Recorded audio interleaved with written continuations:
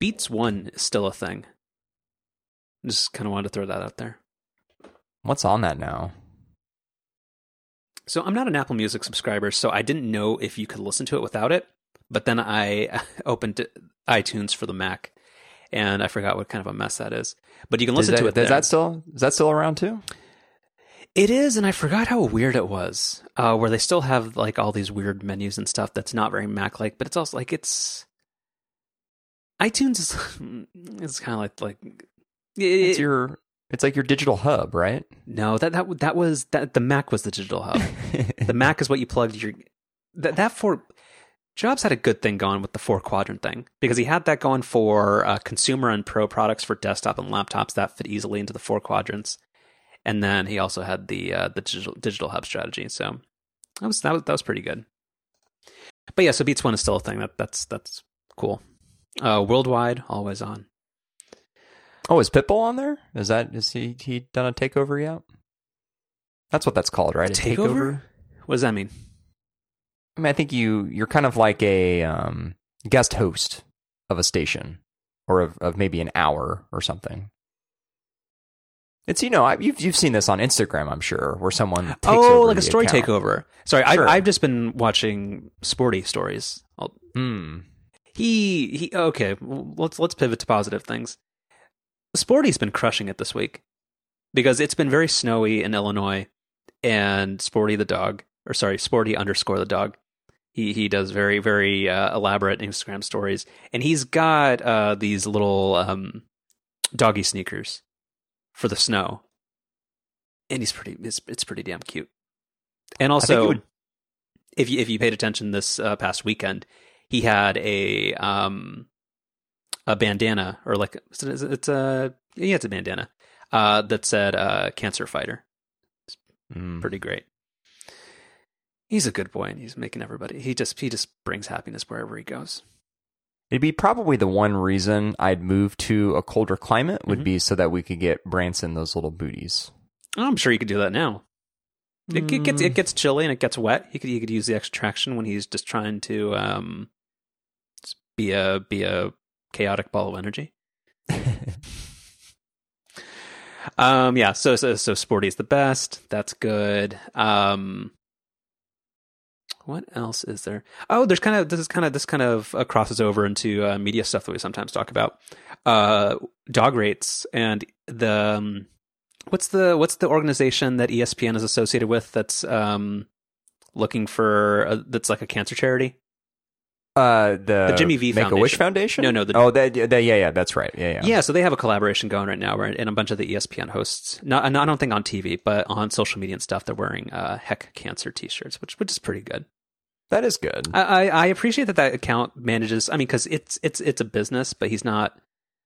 He's judicious in how he chooses to monetize the account. Where sometimes, like, dogs of Instagram and other social stuff that's related to animals gets a little bark box and like it gets oddly commercial. Dog rates is continuing to be good. Yeah. Do you have anything before we jump right into belated follow-up? No, let's do it. Okay. So hockey. Yeah. So I'm not a big hockey fan, but I do have one thing that I wanted to address that I'm not sure we've touched upon on the show that keeps coming up every couple of weeks on the internet. I'm going to make an unpopular opinion. I like Gritty. I think he's the weird mascot that hockey deserves as a sport.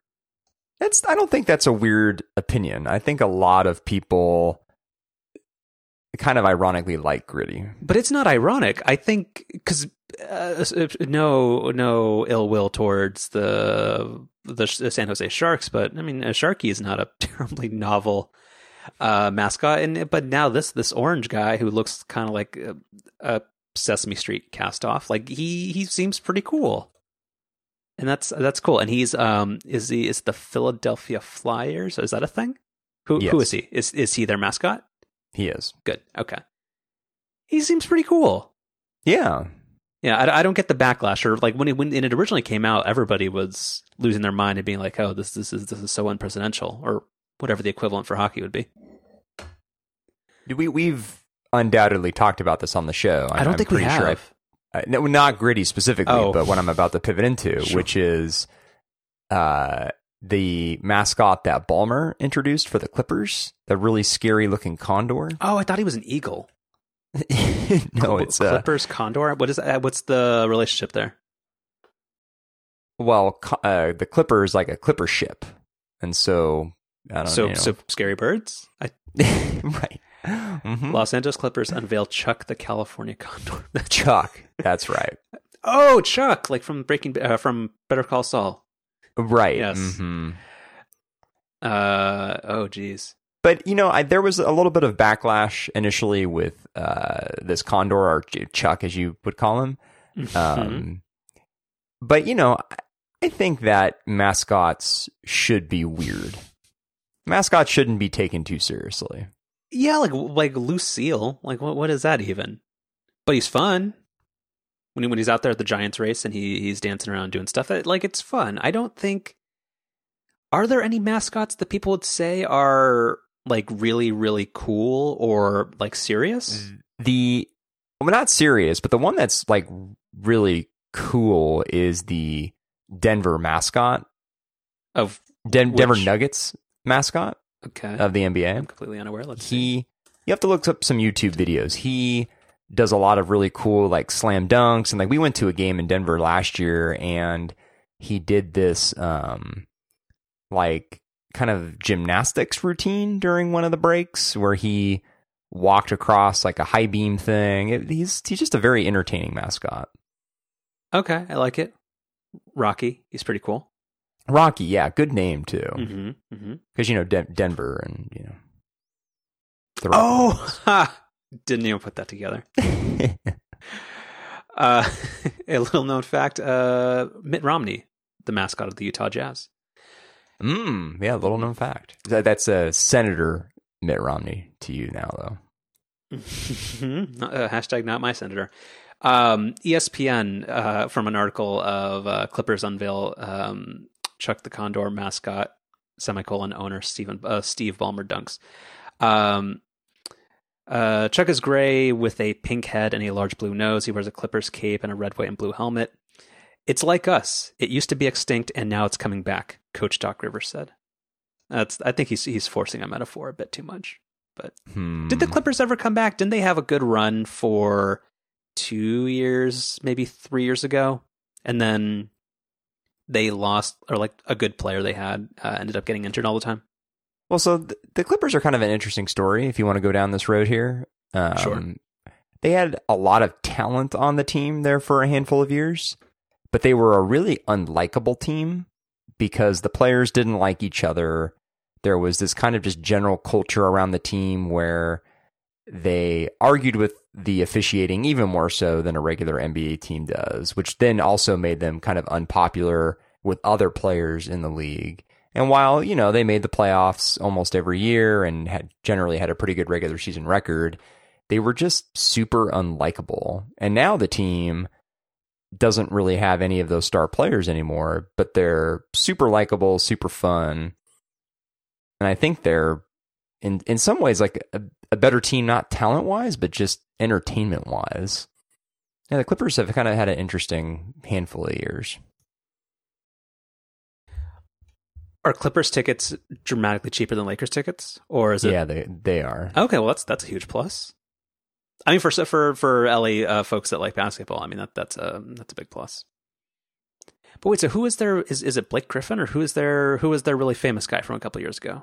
Yeah, Blake Griffin, Chris Paul, DeAndre Jordan. That was their big three, as you would say. But doesn't Chris Paul play for one of the Midwest teams now? He plays for the Houston Rockets now. Got he it. went from the Clippers to the Rockets. Got it. All right, now that we've lost everybody, yeah, hockey. It's a thing. You went to an Amazon Go store. I did. Mm-hmm. I did. It's pretty neat. I kind of had an experience that I wasn't expecting, which was, when I walked by the store, I was only going to go in if there was no wait. I was not going to stand in a line or anything. And not only was there not a line, but there were actually more employees in the store than there were customers. A lot of employees. What time of day was this? This was early in the morning, so this was a little after 8 o'clock maybe. Mm-hmm. And I didn't really need to buy anything or anything, and it was totally impromptu. I just walked by it and was like, oh yeah, this thing is open now. And like I didn't even have the app or anything on my phone, so I had to download that. That makes a really good first impression. This was, I think, your first comment to me is the little intro video is very well done. Really cool little feature that obviously I didn't get to try, but you can actually scan in multiple people, and then the tracking system knows that you're all together and will add whatever those other people take to your total, which I thought is a pretty neat little concept. Mm-hmm. I walked around for 10, 15 minutes, just kind of looking around at stuff. A lot of Whole Foods items, which I thought was pretty interesting. That's weird. They had, yeah. I'm just kidding. Oh, well, I mean, I guess I don't know. I didn't know if Amazon had gone full on like cross brand like that yet, but well, it's but for infrastructure of getting fresh food around. That probably makes a lot of sense. Yeah, that's true. They had the Amazon, and I don't know what they call this. I think is it just Amazon Meals or something, but it's like kind of their recipe delivery system thing. Do they have one of those yet? I thought they were always just threatening to do one.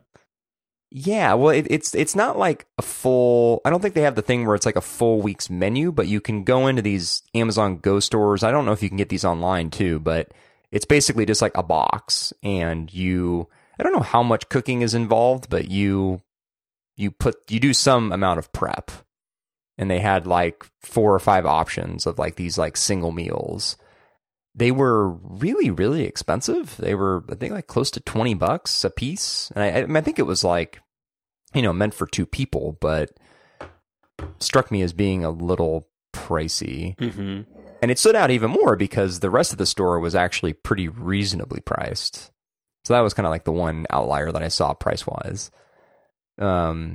Selection was really good. They kind of have like a little bit of everything. The aesthetic of the store is really nice, although it's crazy when you look up at the ceiling because it's like there's kind of like no roof. It's like literally just all sensors and cameras. Wait, what? Did you take a picture? It's like I didn't take a picture. I should have, but it's very odd because if your line of vision is just like looking straight ahead or to the side or down or whatever, it looks like a totally nice, normal, clean grocery store. But then like you look up and it's like the ceiling is higher than usual, but that's because kind of below the ceiling there's like literally just this array of cameras and sensors, and like you almost like can't even see past those. They're all so closely packed in together. Yikes. But it ultimately worked completely as advertised. I didn't try the thing where like I picked something up and put it back, but I did walk around a ton. If it messes up, like, do you get your food for free or something? Like, I don't know. Yeah, I don't know. I mean, there were certainly enough employees there who could have, answered my question. You should have tried to hand something to somebody. Yeah, that'd been good. Well, no, the intro video actually says, like, explicitly, it says, like, here's 2 things you can't do, one of which is don't hand something to somebody else. Because it breaks the system. It would, got it. But yeah, I ended up just buying just a can of sparkling water, and about 30 seconds after I left the store, got the little push notification on the app with the receipt. And that was it. So pretty neat. So you think the selection and everything is overall pretty good? Because from the outside, the store looks pretty small. I haven't had a chance to go in yet. Yeah, that was, I guess, the other thing that I meant to comment on is it does look small from the outside and even seems kind of small when you initially walk in, but they really do have a little bit of everything. It's no Safeway or anything, but I thought the selection was quite good, and it was a good combination of fresh food, like freshly made food, and then also the small little frozen section, all that stuff. So yeah. Okay. Initially, while you're on the subject of you trying things, you also got to experience CarPlay recently, I believe. Yeah, when we were in San Diego for the Thanksgiving break, our rental car surprisingly had CarPlay. It was totally not expecting that because we just kind of got the cheapest car we could, but yeah, it ended up being this. I think it was the Hyundai Santa Fe. Ooh, and had CarPlay and Android Auto. And I had never used CarPlay before and was just top to bottom super, super impressed. You know, just literally plug your phone in. There's no setup. Once your phone's plugged in, the car is just like, hey, you want to use CarPlay? You click the little button.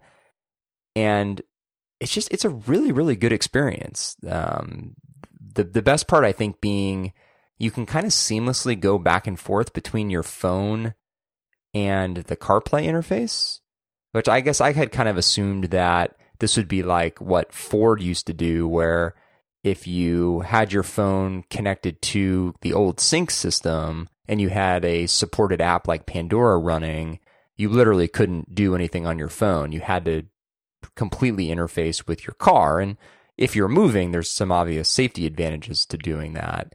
But like the really cool thing with CarPlay is like with something like Google Maps, you could, you know, search for your address, get it all teed up, and then when you plug it into CarPlay, you can just instantly say, okay, you know, start navigation based on what you had been previously doing on the phone.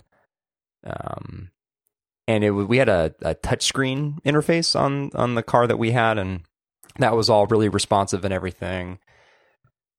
So yeah, it's pretty cool that with simply plugging your phone in via USB, you can take over a car's interface and have this nice, you know, iOS looking interface that was super responsive.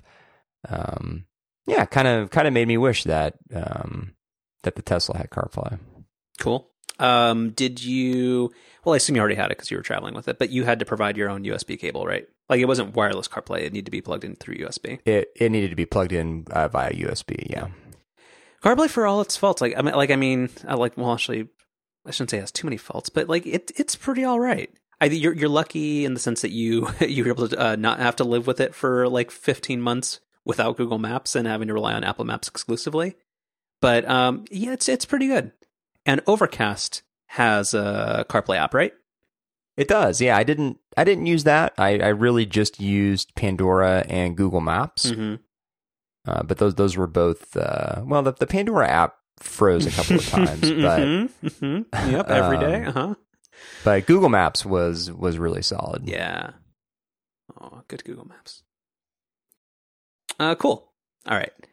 And then real quick, you threw something in here. You wanted to bring up the Blue Wave again.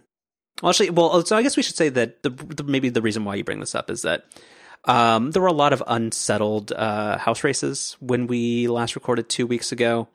Because we recorded on the 5th. Actually, oh god, it's the 28th. No, we didn't. On the 14th. But there were still a number of unsettled house races where now I think there's just one contested race in like the eastern part of California, and otherwise it's either 39 or 40 seats that the Democrats picked up in the House. Yeah, but my understanding today was there was a bunch of votes that came in from the more Republican-leaning side of the district, and it actually ended up expanding the Democrats' lead. So I think that race, while technically not called, is basically done, and that the Democrats are going to end up at an even 40-seat pickup. So you're doing a race projection right now on the show? Yeah. The technically correct can officially call. What do they say when they're on the air? Yeah, you're calling this project. Race. Yeah, you're like our Steve Kornacki at the big board. That's right.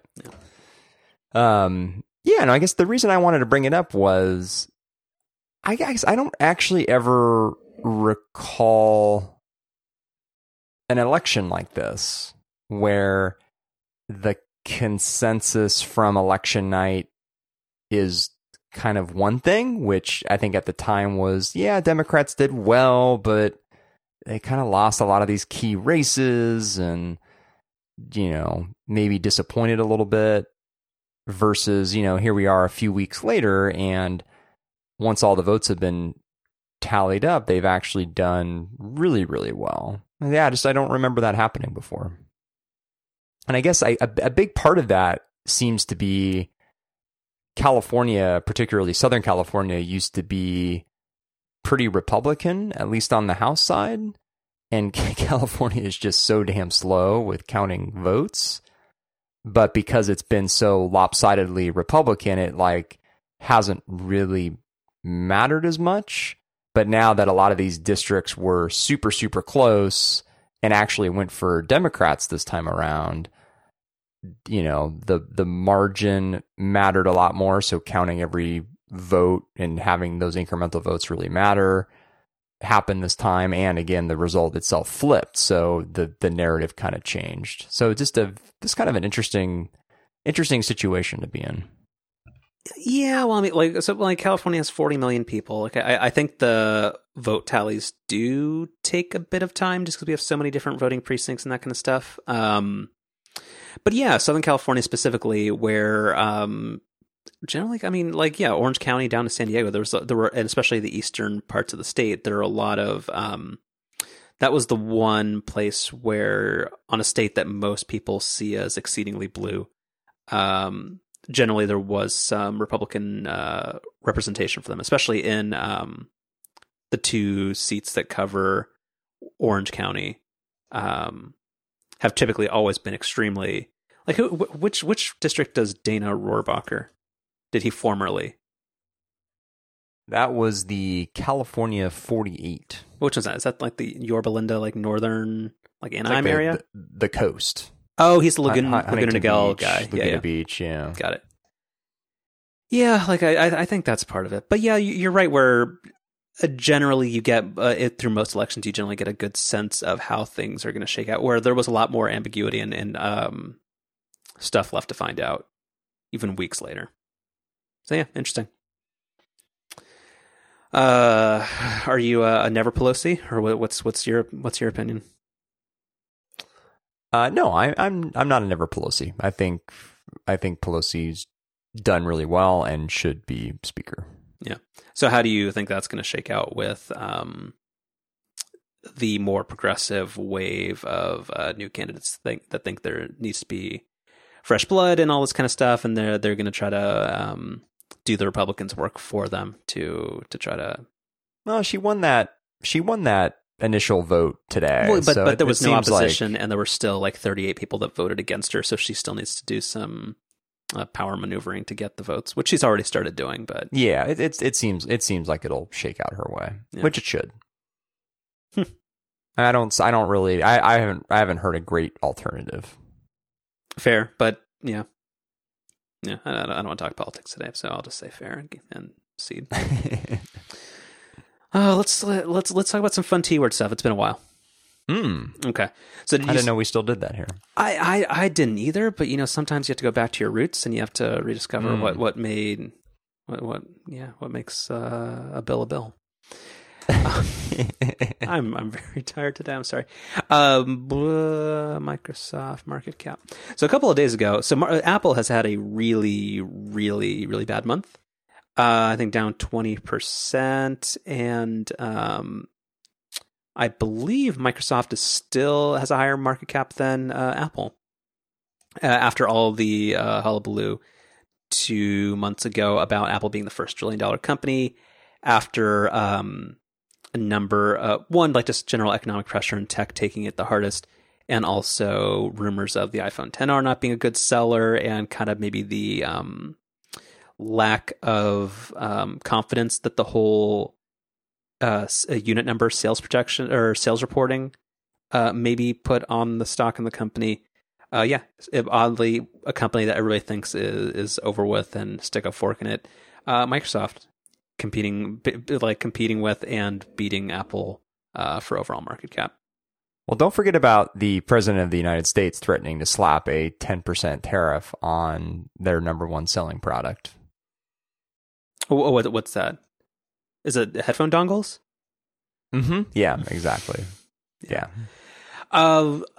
Related, did you see that?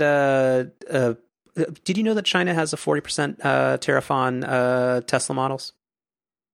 I had heard that there were steep tariffs, and until the news this week, I had not followed them very closely. Oh, what news are you talking about?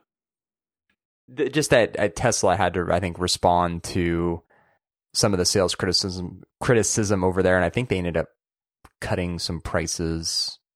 I don't follow Tesla that broadly, but so like year over year, sales sank 70% due to the tariffs making those cars prohibitively expensive for many, many people.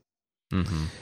But yeah, so the Apple stuff, you brought up when I put this in the ideas folder that the iPhone XR rumors and this kind of stuff about, it's not selling as well, or the supply chain in Asia is suggesting that the model's a flop, that much of this echoes what happened with the iPhone X almost exactly a year ago. So why do you think it's the exact same this time? Or do you think there are differences in the story here? I just don't think these supply chain stories are very reliable, just because there's a proven track record, including what I brought up online, offline earlier from exactly a year ago, which is we heard nothing but iPhone X sales being weak and that suppliers were dramatically cutting back their orders, and Apple had a tremendously successful fiscal year. So there just isn't any evidence that these supply chain stories are really indicative of anything. I mean, it could. I mean, I feel like we're probably rehashing a lot of what we said at this time last year, but it's entirely true, or it could be entirely true, that some of these suppliers are slashing their forecasts, but we don't know what those forecasts are. We don't know if these companies were just internally being too optimistic, or something that I think is also quite possible, which is Apple, as a way of trying to ensure that they have the capacity that they need, over orders on capacity, and then just kind of scales it back as it actually sees results coming through, because they would much rather be in that position than be in a position where they're just simply not able to make enough of a particular product. So I just think there's a lot of context that's missing with these stories.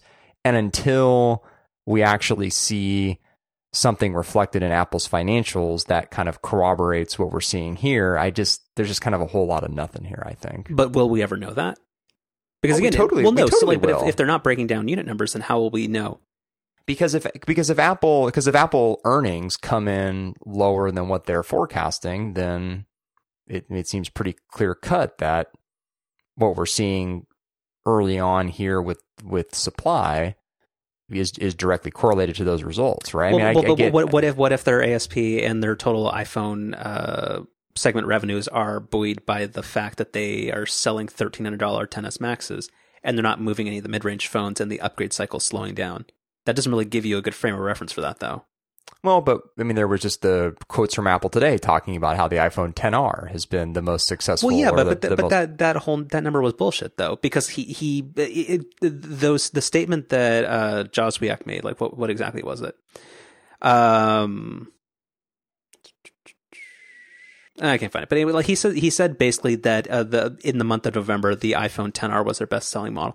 Well, of course, because it's a product that you released 2 months later, and that doesn't actually mean anything. Just so you're saying it's the best selling model right now in its launch month, and you forecasted to sell way more of them, like that doesn't actually fight that doesn't negate what has been reported. I don't know. It's probably my Apple bias here, but like against the company, just because I think the iPhone line is kind of like mismanaged, and it's just weird in a lot of ways, and I kind of object to how expensive the product line is becoming. Like it kind of feels true.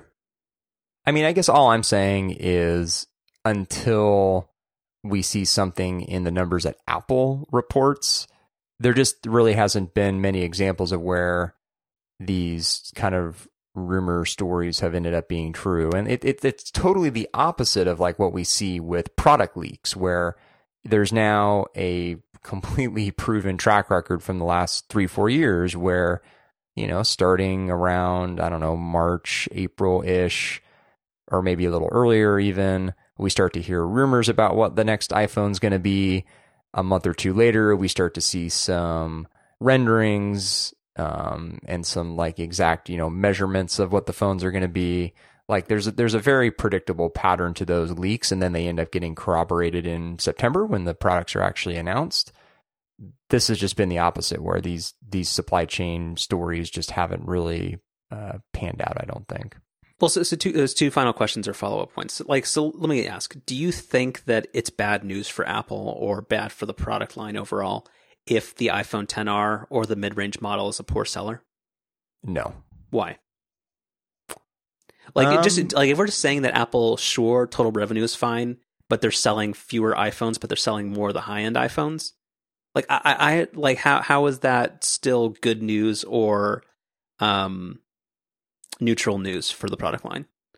Well, I guess I could maybe rephrase or kind of give a little bit more of a nuanced answer. I think as long as total iPhone sales are continuing to increase, even if that number is increasing relatively slowly, then the mix of products I don't think necessarily matters a ton.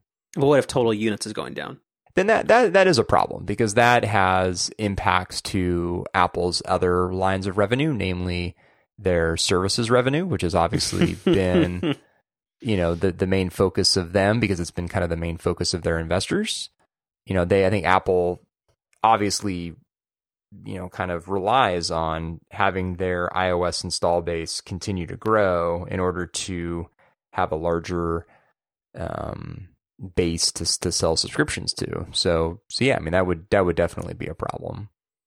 Yeah, I'm like, I think that's fair. Like that's the one thing that worries me about this, where if the rumors are true, and I think the second point I was going to make is that there actually is a fairly credible Wall Street Journal report where Apple is having to offer sales incentives or somehow subsidize the already sold inventory of iPhone XRs because it's not selling well over there. I do think that even if Apple on the whole is doing fine on total iPhone revenue, because they're moving the ASP and they're selling these really expensive phones, but they're selling them in fewer numbers, like that does seem like an overall negative. Like, where, just like you said, where like for the entire ecosystem of both people who are going to purchase related Apple products or have subscription revenue come from that purchase, if they're selling fewer of them, or people are holding onto their old products later because they think only the really expensive thing is the thing they would really want, but they, for psychological reasons or budgetary reasons, they don't want to do that. Like that's not that good for Apple. No, but I think what Apple's also doing, especially in this most recent cycle, is they're kind of just experimenting. Like last year, they kind of only had the expensive iPhone 10 as being their newest and greatest phone. Now this year, they've got 3 different phones with the 10s, the 10s Max, and the 10R, where it's 3 different price points for phones that you could kind of all make an argument for being kind of the top of the line iPhone currently available. And that's a good thing. I think Apple probably is still feeling a little stung from being super slow to the larger screen size market. And I think that was a lesson for them, that having this monolithic view of what the iPhone should be just isn't what people want with a smartphone. And so I think they're in this mode still where they're kind of just experimenting, and they're kind of waiting to see how the market responds to having all of these different choices. And there's going to be some guesswork involved in what ends up being the most popular product. Like on the Mac side, as many people have pointed out, I'm sure it was not Apple's plan to have the MacBook Air be their most popular laptop and having that stick around and ultimately having to refresh that product again. But luckily they're still selling it, so customers do have choice. So yeah, I mean, that's what Apple is going to learn, I think. Is what I would just say is, like, so you're making a really rational point where Apple is providing very similar features in a lot of different price points based off what's important to the customer. But do you think their marketing and in-store message really reflects that with the 10R? Because like the marketing with that product is not, it's almost as good as the 10S. Like it's basically the same product. It's just cheaper materials. Like, I guess I'm not seeing what Apple's pushing with the 10R. Like, I don't think they're communicating the product lineup as clearly as you are. The one ad that I see run fairly often is they're emphasizing the colors. But that's the same thing as 5C, and that did not move some 5Cs. Right. Yeah, I mean, I don't remember if we talked about this online or online offline, but trying to explain to people that we know who are looking to buy an iPhone, like which iPhone to get, it's really hard, because you're really like, because it comes down to preference of how big you want the screen to be, which is 100% subjective. There's no right answer there.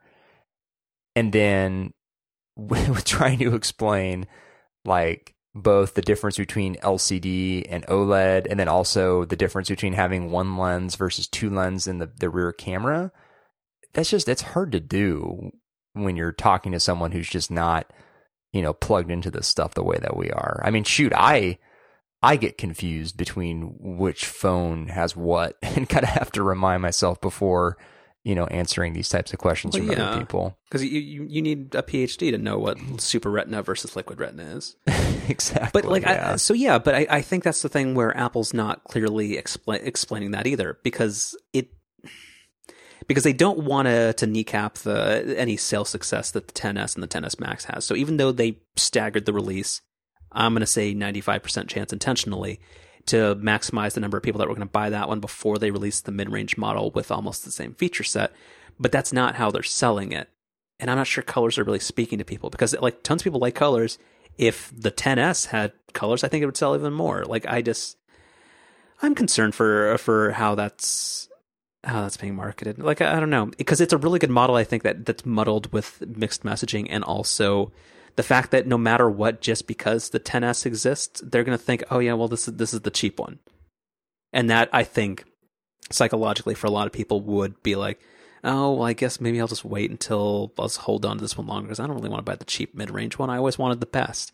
And most people would reasonably think in the past that a $750 phone was kind of the best.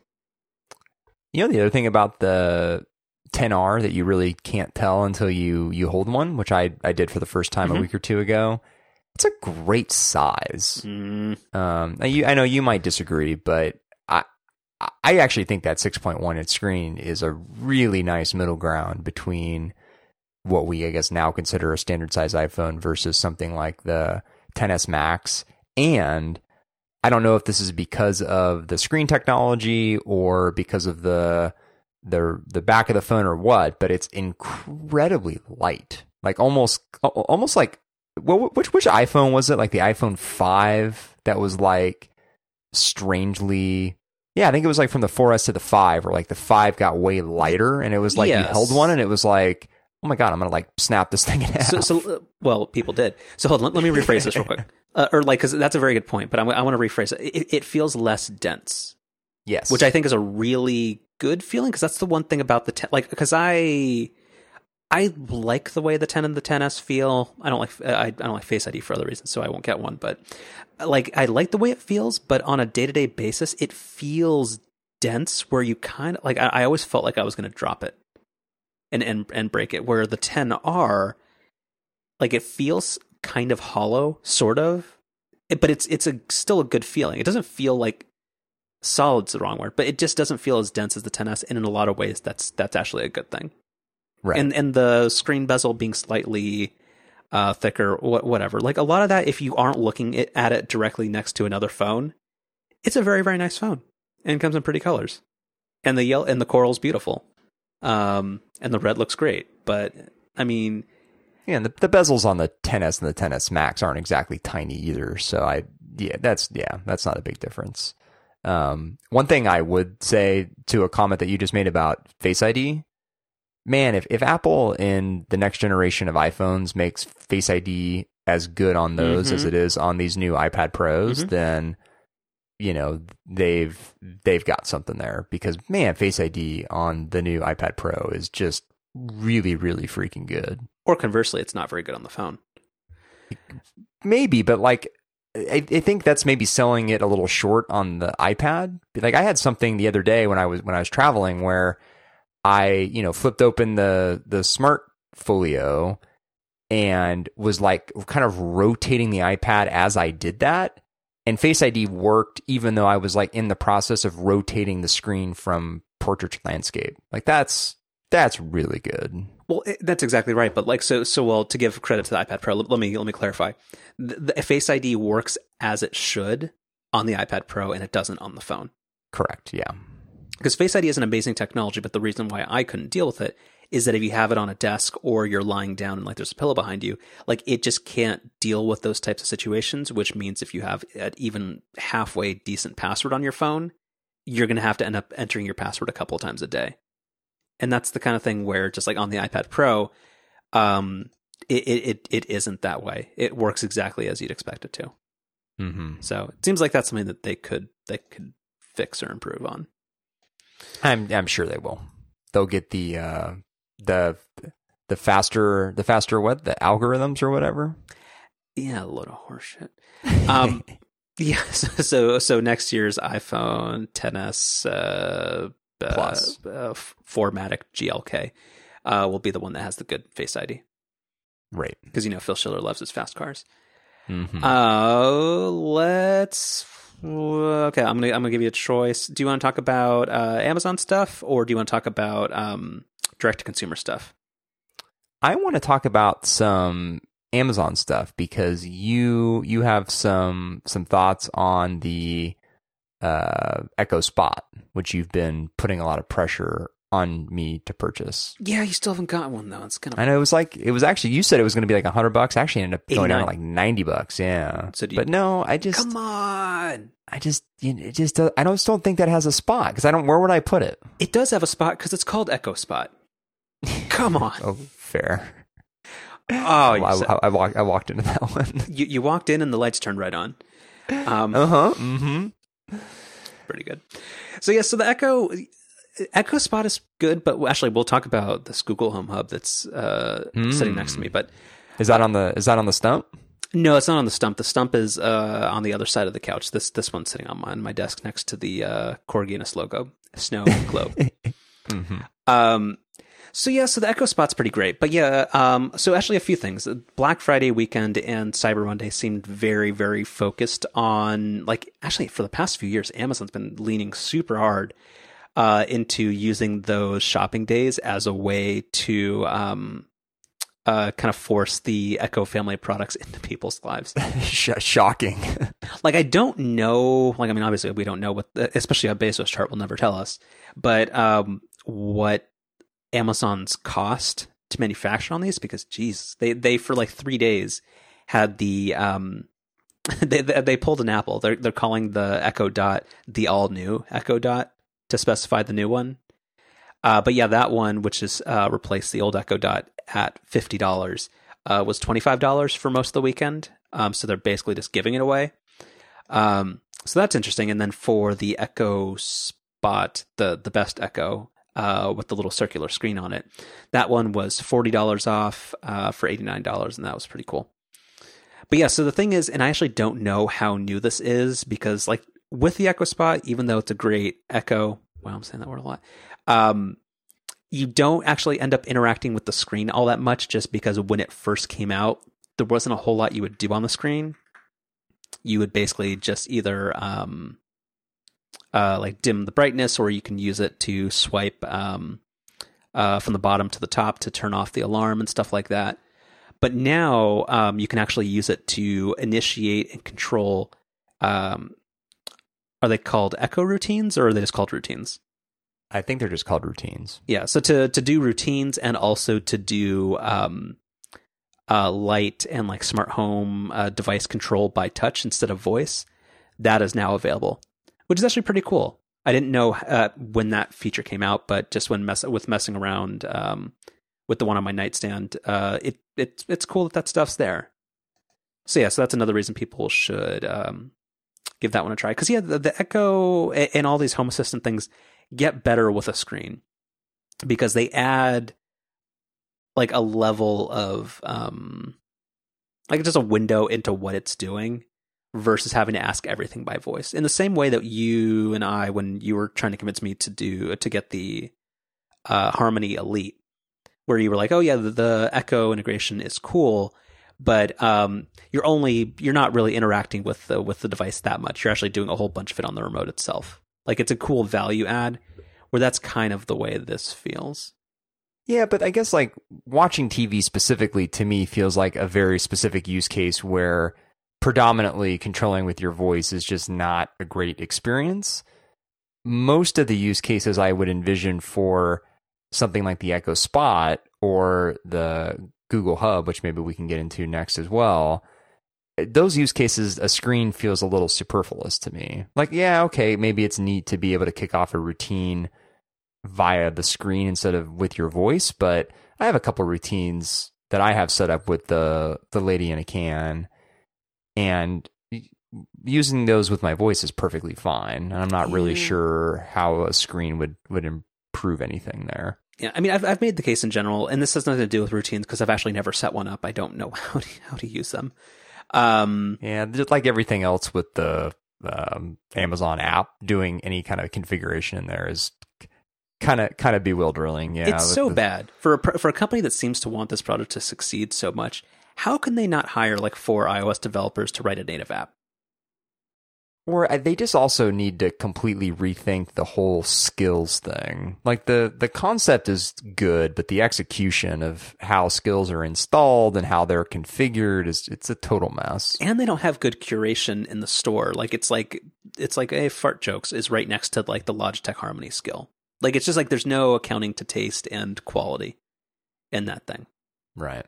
I mean, I think, I don't know, this is another thing I may have said online, or just online, offline. If I didn't have that fancy iPhone, Apple Watch stand thing that I have, that I spent too much money on, then the Echo Spot might have a spot next to my bed. But because I have that, and because I'm pretty content with having the Apple Watch in nightstand mode be my alarm and everything, there's not another place in the house where I'd put something like a Echo Spot or a Google Hub. So there's an easy solution, which is one, the Echo Spot's home is in the kitchen, because it is the absolute perfect kitchen timer device, among other things. But also, you could just not use the nightstand mode thing. Like it's a very different. It's just a different thing. I don't know. Like yeah. Somehow one needs to happen upon it inside your home, and you'll see the light. I don't know how that would work, but I'll figure it out. But yeah, it's really, really good in the kitchen. But yeah, so that's cool, and that's it's interesting that Amazon for like the third year in a row has been leaning just so darn heavily on trying to get these into everybody's house. Before we get into the Google Home Hub, the only other Echo thing I think we have here is that you can now link your Pandora Premium account to use it as a third-party music service to call up any song you want to listen to, which, meh. Yeah, the Pandora skill before was neat, but only if you wanted to use it for radio. So yeah, so if you ever wanted to ask for a specific song or playlist, which you can obviously now do in the app with Pandora Premium, you couldn't do that through the Lady in a Can integration. And I use probably the Pandora integration more than just about anything else with these Sonos One speakers that we've got set up in the house. So I'm very happy to have the full premium feature set now. Yeah, and then now you can also integrate Skype with it. So neat. Oh, good. Yeah. Oh, we can report the pod. We should do the pod over Skype or over the Sonos speakers now. That'd be great. Mm-hmm. And it'll sound just like an ESPN podcast. Yeah, probably. Boom, roasted. All right. So that's mostly it. Okay. So yeah. So the Echo, pretty good. I will say, so I got tempted. I'm not a Black Friday shopper and that kind of stuff. Like I generally, price doesn't, like I don't buy crap just because it's on sale. But the one thing that did get me at least interested in giving something new a shot was that almost every retailer had the new Google Home Hub, which is kind of in terms of size, in between the Echo Show and the Echo Spot, had it for $50 off for a product that I thought was already pretty aggressively priced at $150. So it was $99 for the new Google Home Hub. And I picked one up to give it a shot, and it's pretty great with a few asterisks. So I don't know, like I'm not a I don't live a very Google based lifestyle. Like I use Google Apps and meaning like Google Apps, like the hosted Gmail suite and that kind of stuff. I sort of use Google Photos, but mainly only as a backup. My calendar for personal stuff actually lives inside of iCloud Calendar that I access through Fantastical. I don't actually use Google Calendar. So like it's of maybe less utility for me. But the one thing I do really like about it is I really like that it shows you on screen as you're talking to it just how quickly and accurately it's transcribing what you say. And it gives you visual feedback for almost anything that you ask it to, which is pretty neat. So it's a really good use of the screen, and the interface is much better designed than either the Echo Show or the Echo Spot. Even though it's a product I just lauded for like 5 minutes, like the Google Home Hub is way, way better at that.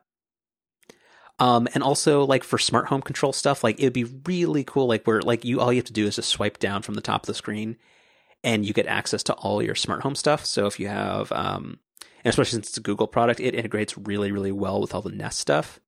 So you can look at your Nest Cam, you can see any of that kind of stuff on it. You can control your hue lights and that kind of stuff really, really easily. And you don't always have to do it by voice, which it's just kind of cool to have that other option. Yeah, I was going to say that I'm scrolling on the Google Home Hub page, and the little demo that caught my eye was the integration with the Nest Hello. That would be that'd be kind of neat to have. Yeah, so like it seems really, really well thought out. And I'm still wondering if it's actually going to fit or stick, or if I'm going to keep it. Like I'm probably like not going to go through the trouble of returning it, but like, so right now it's a cool digital picture frame at my desk that has other smarts to it. But it's a surprisingly high quality screen too. That was when I saw one over the weekend for the first time in person. I was really, really impressed at the resolution, because I think like with like the Echo Show and Spot, like those are like, they're not bad looking screens, but they're also not super high res. Whereas the Google Home Hub is, you know, what I would put in kind of a similar category as like a Retina type screen. Yeah, I think the Spot has a pretty good screen.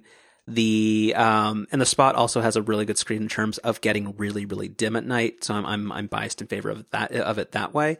The Echo Show, you are right, has kind of a pretty mediocre screen on it, whereas the Google Home Hub, the viewing angles on it aren't amazing, but it is, in terms of clarity and that kind of stuff, it actually is probably kind of looks like an iPad Mini, like yeah, pretty decent. Right. Sound quality on it is pretty all right. I do like, this is not like a personal review feedback thing, but just something that Google talked about when they were introducing it, is that they didn't for privacy sensibilities and just kind of for consumer adoption reasons, they consciously didn't put a camera on it, which I think is pretty smart. I don't know, like it's really cool and I want to like it, but I don't know. Yeah, no, I want to buy it. I think, especially when I saw it in person, I was really impressed with, again, the screen quality and just kind of the overall look. I think it's a really neat looking product. Mm-hmm. But I mean, you know me, like I will, especially when it comes to smart home stuff, I will make some frivolous purchases. But I just, you know, I don't know. I just can't think of a good solid use case for this thing. And I really don't know what I'd use it for. The integration with gonna be your answer to everything? That's why you won't get a Spot either. I mean, look at it. You can ask it how to cut. Hey Google, how to cut a pineapple.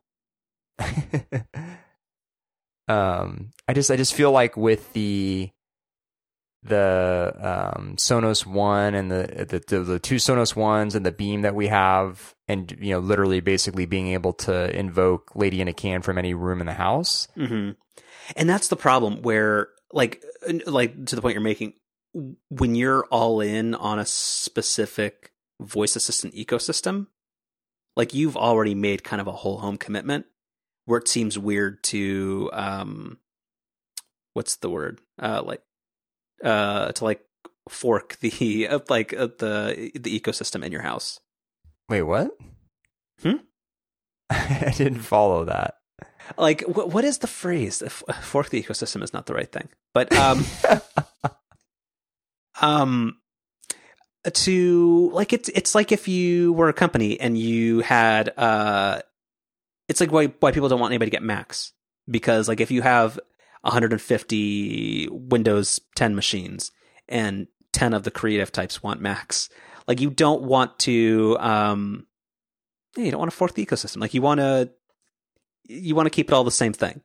You don't want Google Home in the living room and the bedroom, and in the kitchen and the garage you have Echo devices. Well, because you're using different commands and stuff. I think that's part of the consideration. I think if there was a really compelling use case to have a screen, I could probably get around that. That's the number one thing. Is with the way that I use the smart home stuff, the voice setup that we have works really well. I think if you got a show, like an Echo show, actually, didn't they just release a second gen version of that? I think so, yeah.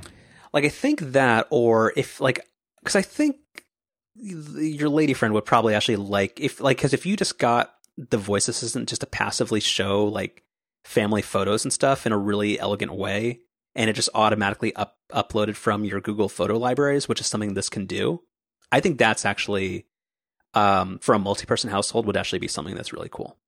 Yeah, I don't think the lady friend's going to go for that.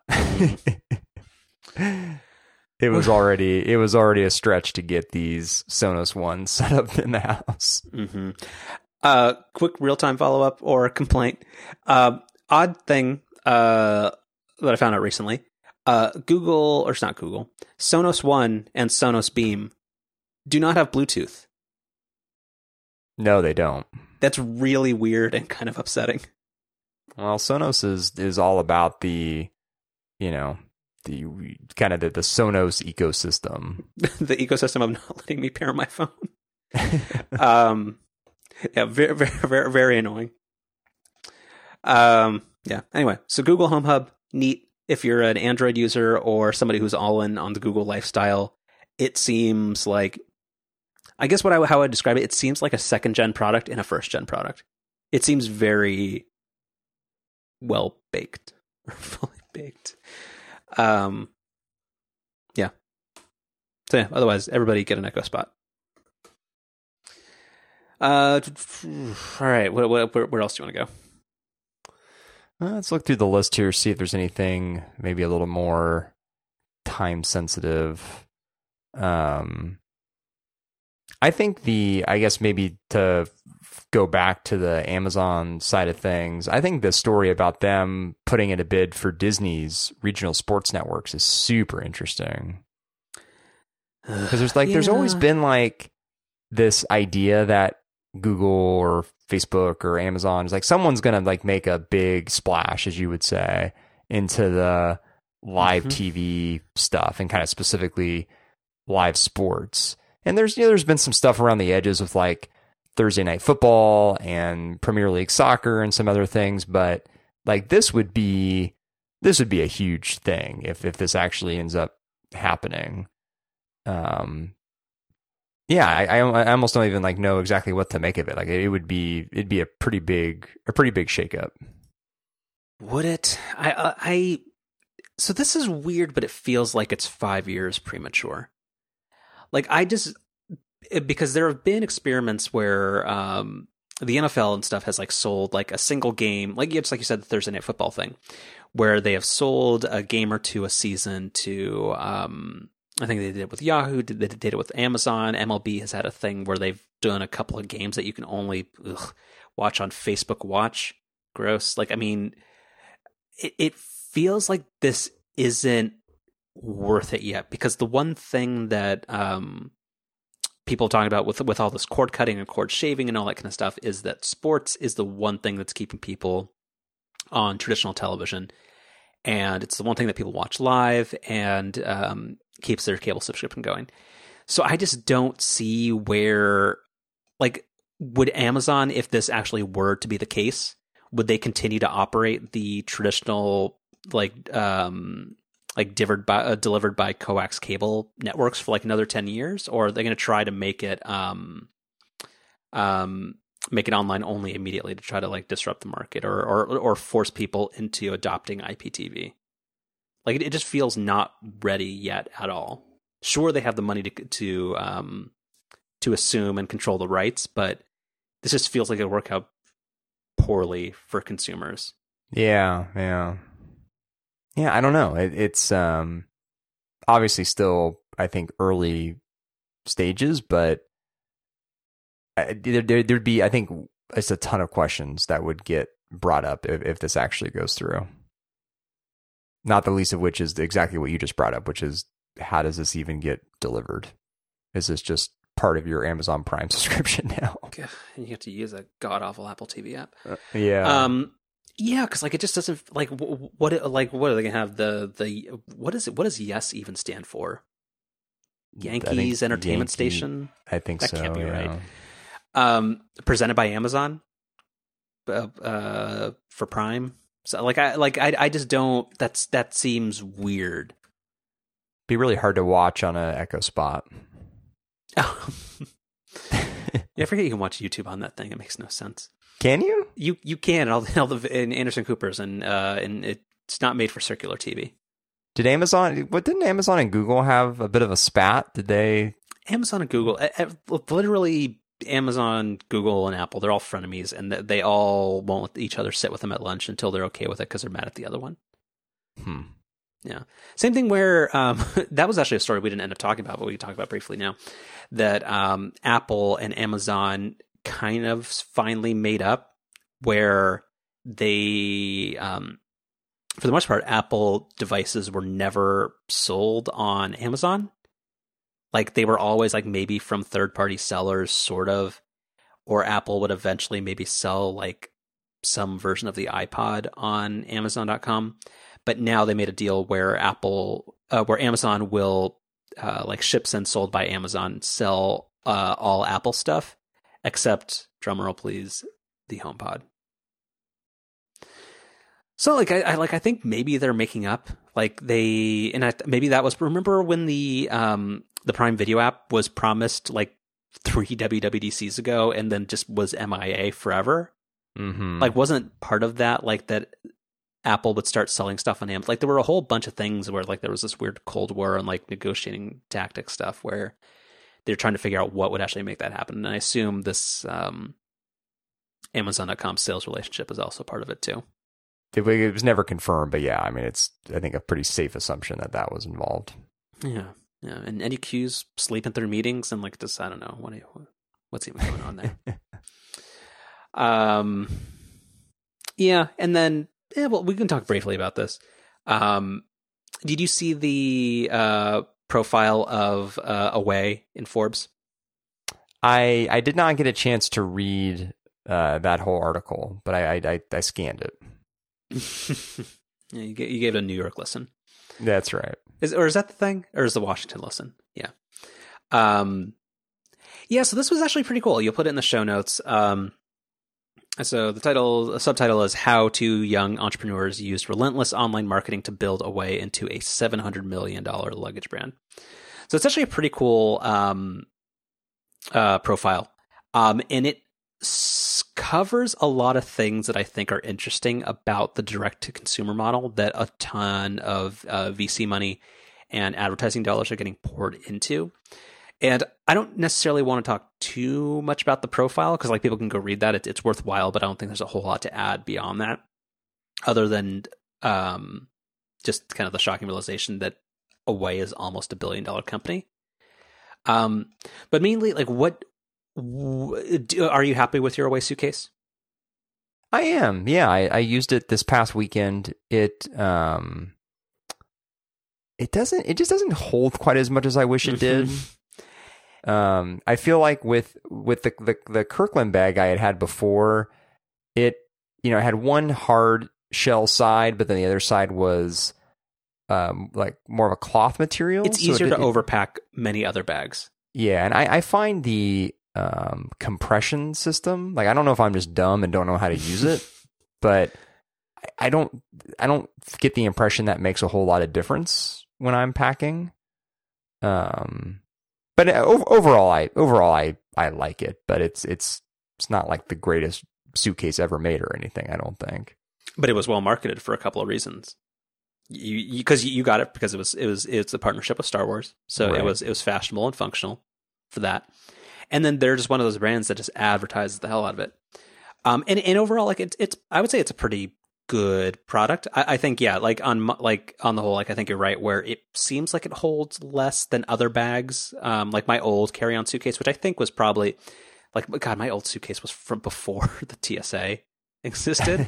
So therefore it was carry-on size, but I think it was maybe if push came to shove and somebody was going to be like, put it in the sizer, I probably would have gotten. Well, so that, yeah, to be fair to the Away suitcase, that technically that Kirkland bag that I had, I'm pretty sure when I bought it, it was advertised as being like a carry-on bag, but I think I did get challenged once or twice to put it in that sizer, and it technically was not quite right. You got called out. Yeah. Oh man, that's pretty good. Especially when it was kind of overpacked. I think it kind of it kind of stretched the limits a little bit. Yeah, the United Gate people calling you out. Cool. Mm-hmm. Yeah, it was. I think it was United. They seem like the stingiest. So yeah, Spirit Airlines service without the price. Yeah, so that's the thing. Well, so the Away suitcase, I would say it's actually pretty good. I do like it's changed the way that I pack in terms of I do like the kind of segregated compartments where you can have like the clothes in one and like shoes and like more rigid stuff in another compartment and have that little middle layer. Like I think it's smarter packing than a lot of other bags offer, and if you couple it with packing cubes, it's pretty good. But anyway, yeah, I bought the packing cubes. I don't know if we ever talked about that on the show. Oh, you bought Away branded ones? Yeah. I thought you were an Eagle Creek guy. I've got some of those, but the nice thing with the set of Away packing cubes, as you'd expect, is they're exactly sized to fit in the bag. So that makes for a really organized packing experience. Got it. But yeah, so Away's pretty good. And I think it actually mostly lives up to the hype in terms of like their whole podcast ad copy, premium or what first class luggage at coach prices, which still give that copywriter an extra ham at dinner or a ham at Christmas. But like, so my question is, Away seems to be like the real deal for this industry. But there are also like literally 8,000 companies doing direct to consumer. Like, oh, here's why we're different and better than the staid old brands. So I guess what I wanted to know is what makes Away in Casper, like, and people know the history with Casper on this show, but like what makes certain industries and product categories more ripe for this type of internet brand where a lot of others aren't? Like, why does this make sense sometimes and not for others? I don't know. That's a really good question. I mean, I think, yeah, that's a good question. Part of it's finding a product category I think that people generally in the past have disliked, but have wanted to. Yeah. So that was actually my main point when I was thinking about this, is that like, yeah, like Away and all this kind of stuff, and Casper, even though Casper is less successful and it's not a good mattress, they capitalize on products where people aren't really sure why it's so expensive, and they distrust the people who already make it. It's like mattresses specifically, where like there's like, it's like 5 main brands, but they like it's super vague as why something costs $600 and something costs $3,000, and you can never find the same bottle at 2 stores, and it just feels innately like you're getting screwed. And same thing with luggage. So I think that's kind of why it makes sense. But then like there's also like, so were you the person, or is it somebody else that got what's that suit startup? Indochino. Did you get one of those? Yeah, I did. Good experience or no?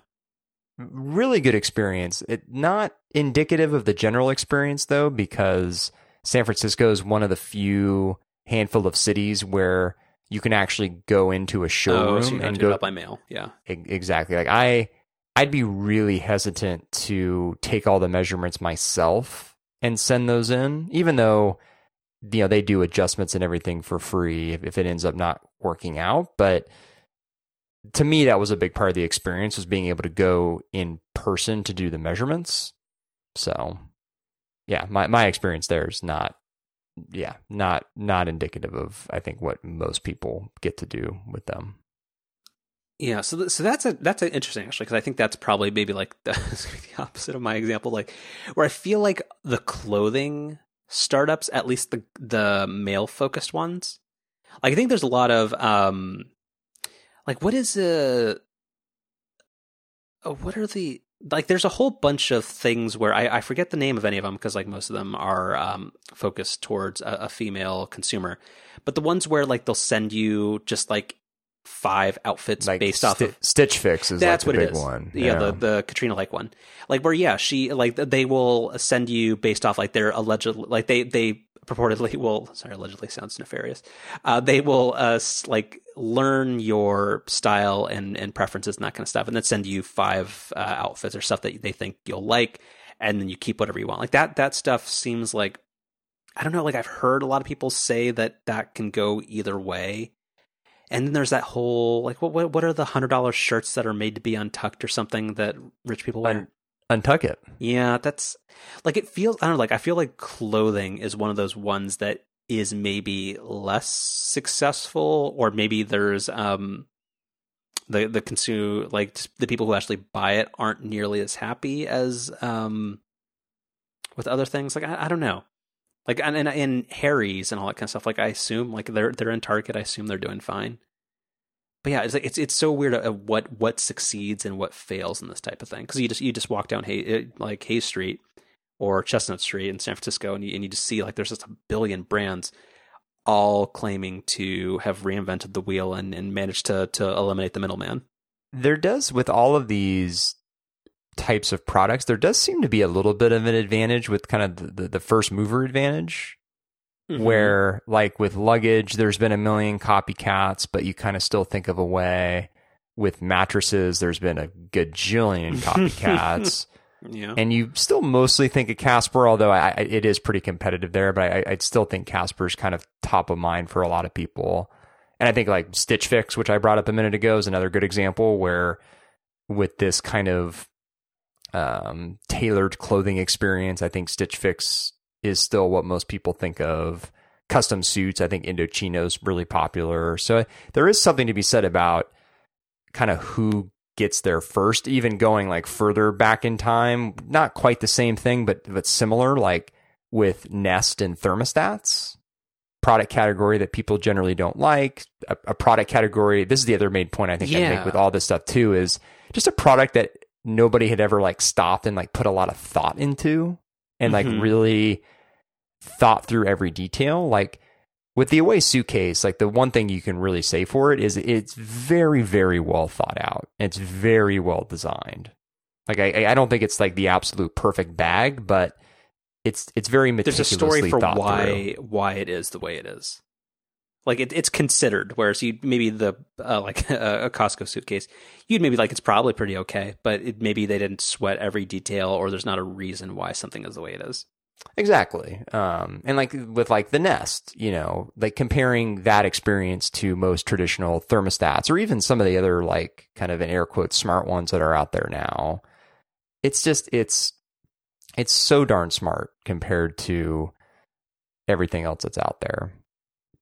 So no, I don't know exactly know where I was going with that. No, I think that's super smart, or that like that makes sense. Is that like it's like either something like that goes like right along like with my point. Like it's like either people feel like they were like that it was an industry where like they didn't really see a whole lot of value from it, that they were getting screwed, or it's something where it's a product like that just wasn't, like people were churning out just the same old thing and nobody was actually trying to approach it to make it either more user-friendly or just better. And whether or not the actual new products that are getting made fulfill that goal, like these do feel more well-considered. And you'd kind of expect that, because these are companies who largely make one product or maybe make a couple of products. Which, speaking of which, I don't know when's the last time you've looked at the Away website.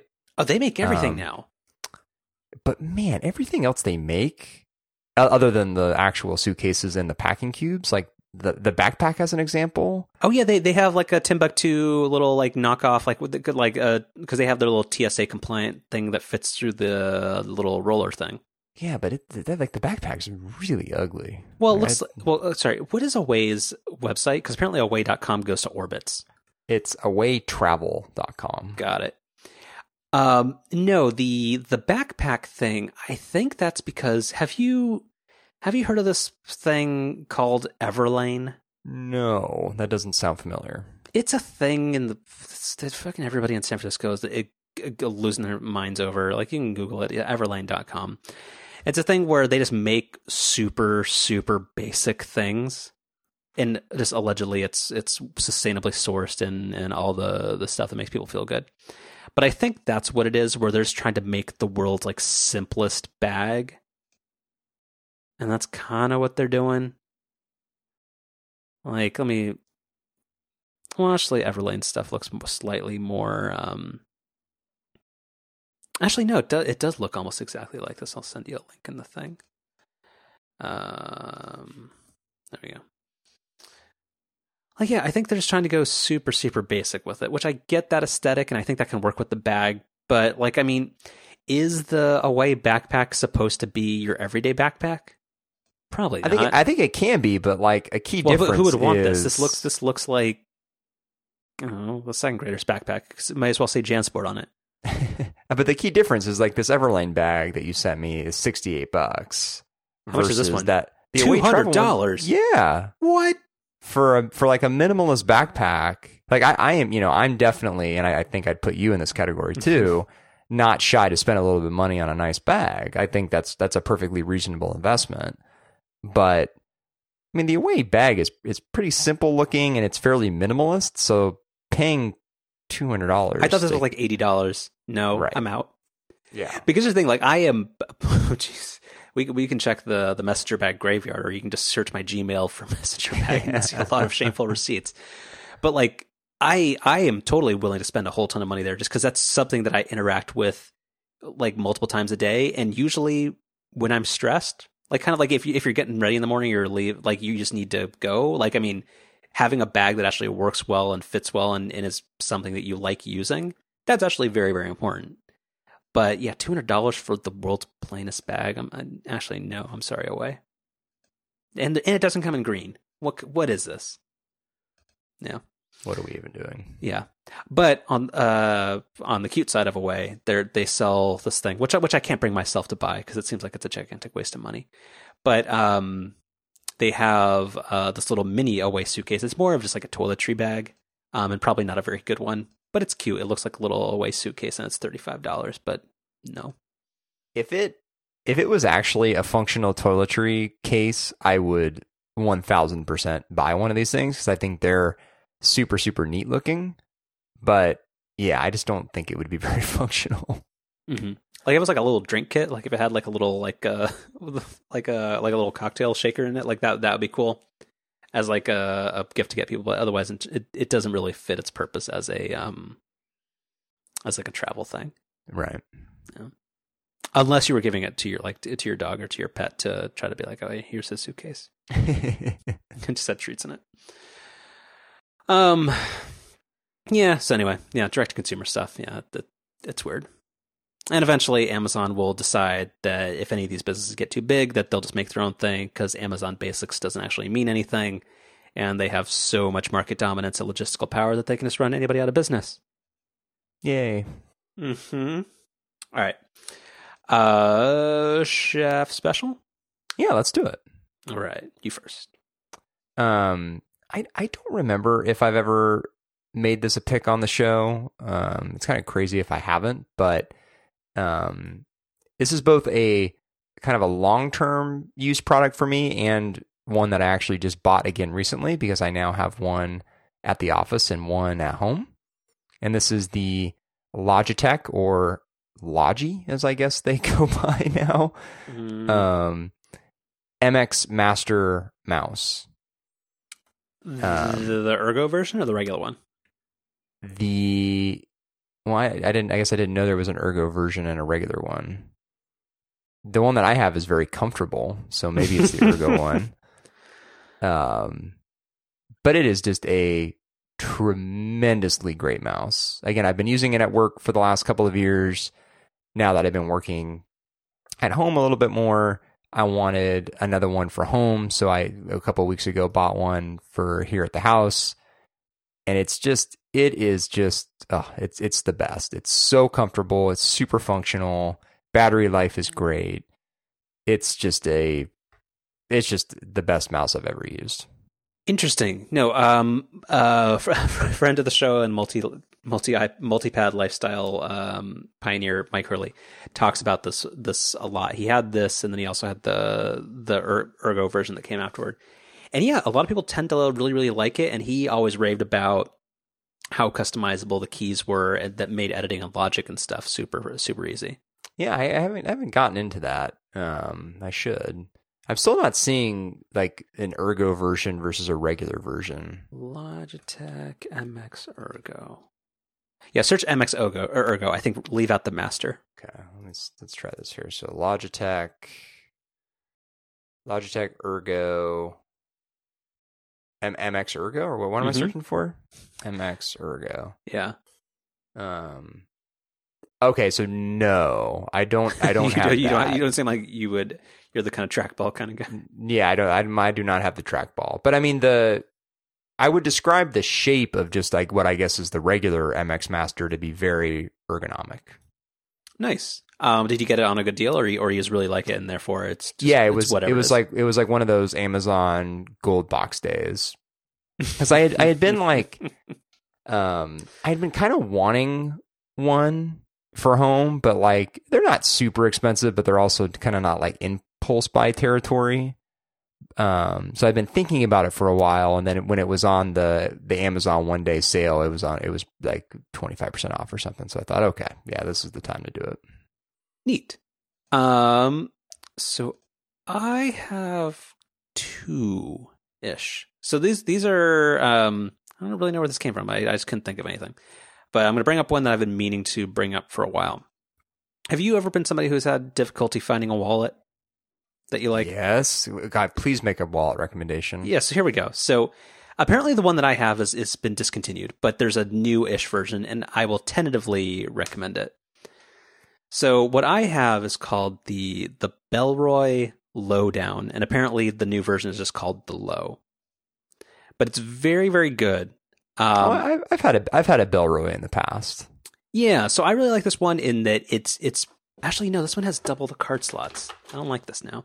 Okay, but the version I have only has 2 card slots in the front, and then it has card slots on the inside, which is nice. But it makes for a very, very, very thin, slim. Actually, yeah, this one. So if you look at the product page and you look at the 5th image, it'll show you where, yeah, on the inside where you would normally put paper bills, you have 2 little card slots on the inside. So it still makes it really easy for you to keep like your Clipper card and stuff on the inside of it.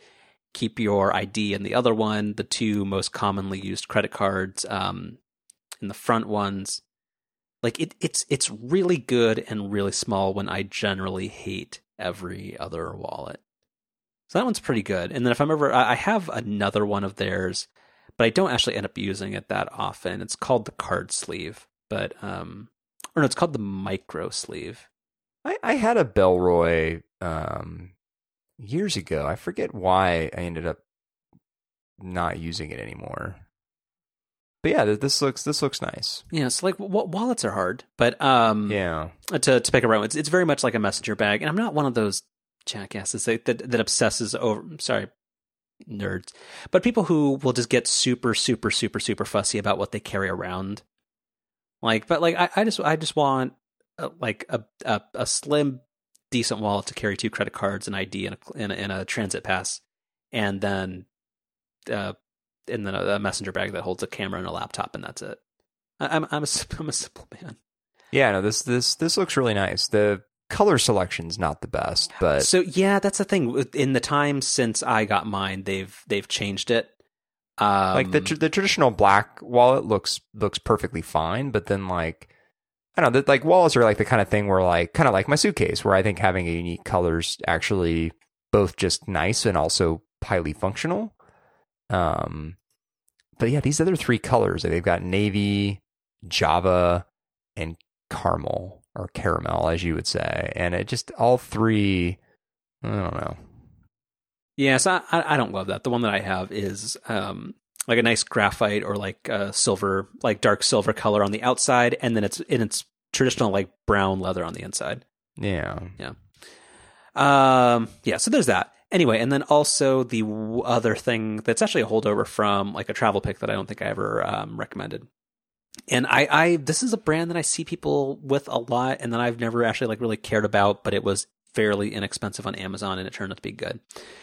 It is the Herschel Supply Riverside Passport Wallet, and people can look that up on Amazon. But it's pretty good. It's just a simple passport sleeve that is just very nice, and it was $13 on Amazon. The one that I'm looking at on Amazon's $50. So this must not be. Oh no! So that's what it is. That's the price when I bought it, because I bought a color that allegedly was unpopular. That's exactly right. Actually, no, it is not that one. So hold on, let me. How do I get a thing on here? Do the thing. Okay. So it's this one. So it's even simpler than that, because all I want out of a passport holder is a thing that you can slide your passport into, and literally nothing else. It doesn't have to do anything. It's not going to replace my wallet. I just want a thing where like the passport's protected, and that's it. Yeah, the lady friend has one of these too. Not this exact one, but a passport holder. I don't get these. No offense. Like I don't know why my passport needs to be held in something. I don't want it just floating around. Like I don't know. Like I just think it feels nicer. It feels more secure. It mentally confers a level of importance is the wrong word, but I do want it. Like I don't want it like, because I'm somebody who likes field notes. Like I don't want my wallet or my passport just rattling around in my messenger bag like it's a field notes notebook, which is why I like this. Yeah, I know that probably doesn't make any sense, but yeah, this is very nice. And this came up because I wanted to get the Bellroy equivalent of this, but it was $95, and fuck that. Yeah. Because for something I don't use all that often, it's not worth it. But yeah, this turned out pretty great.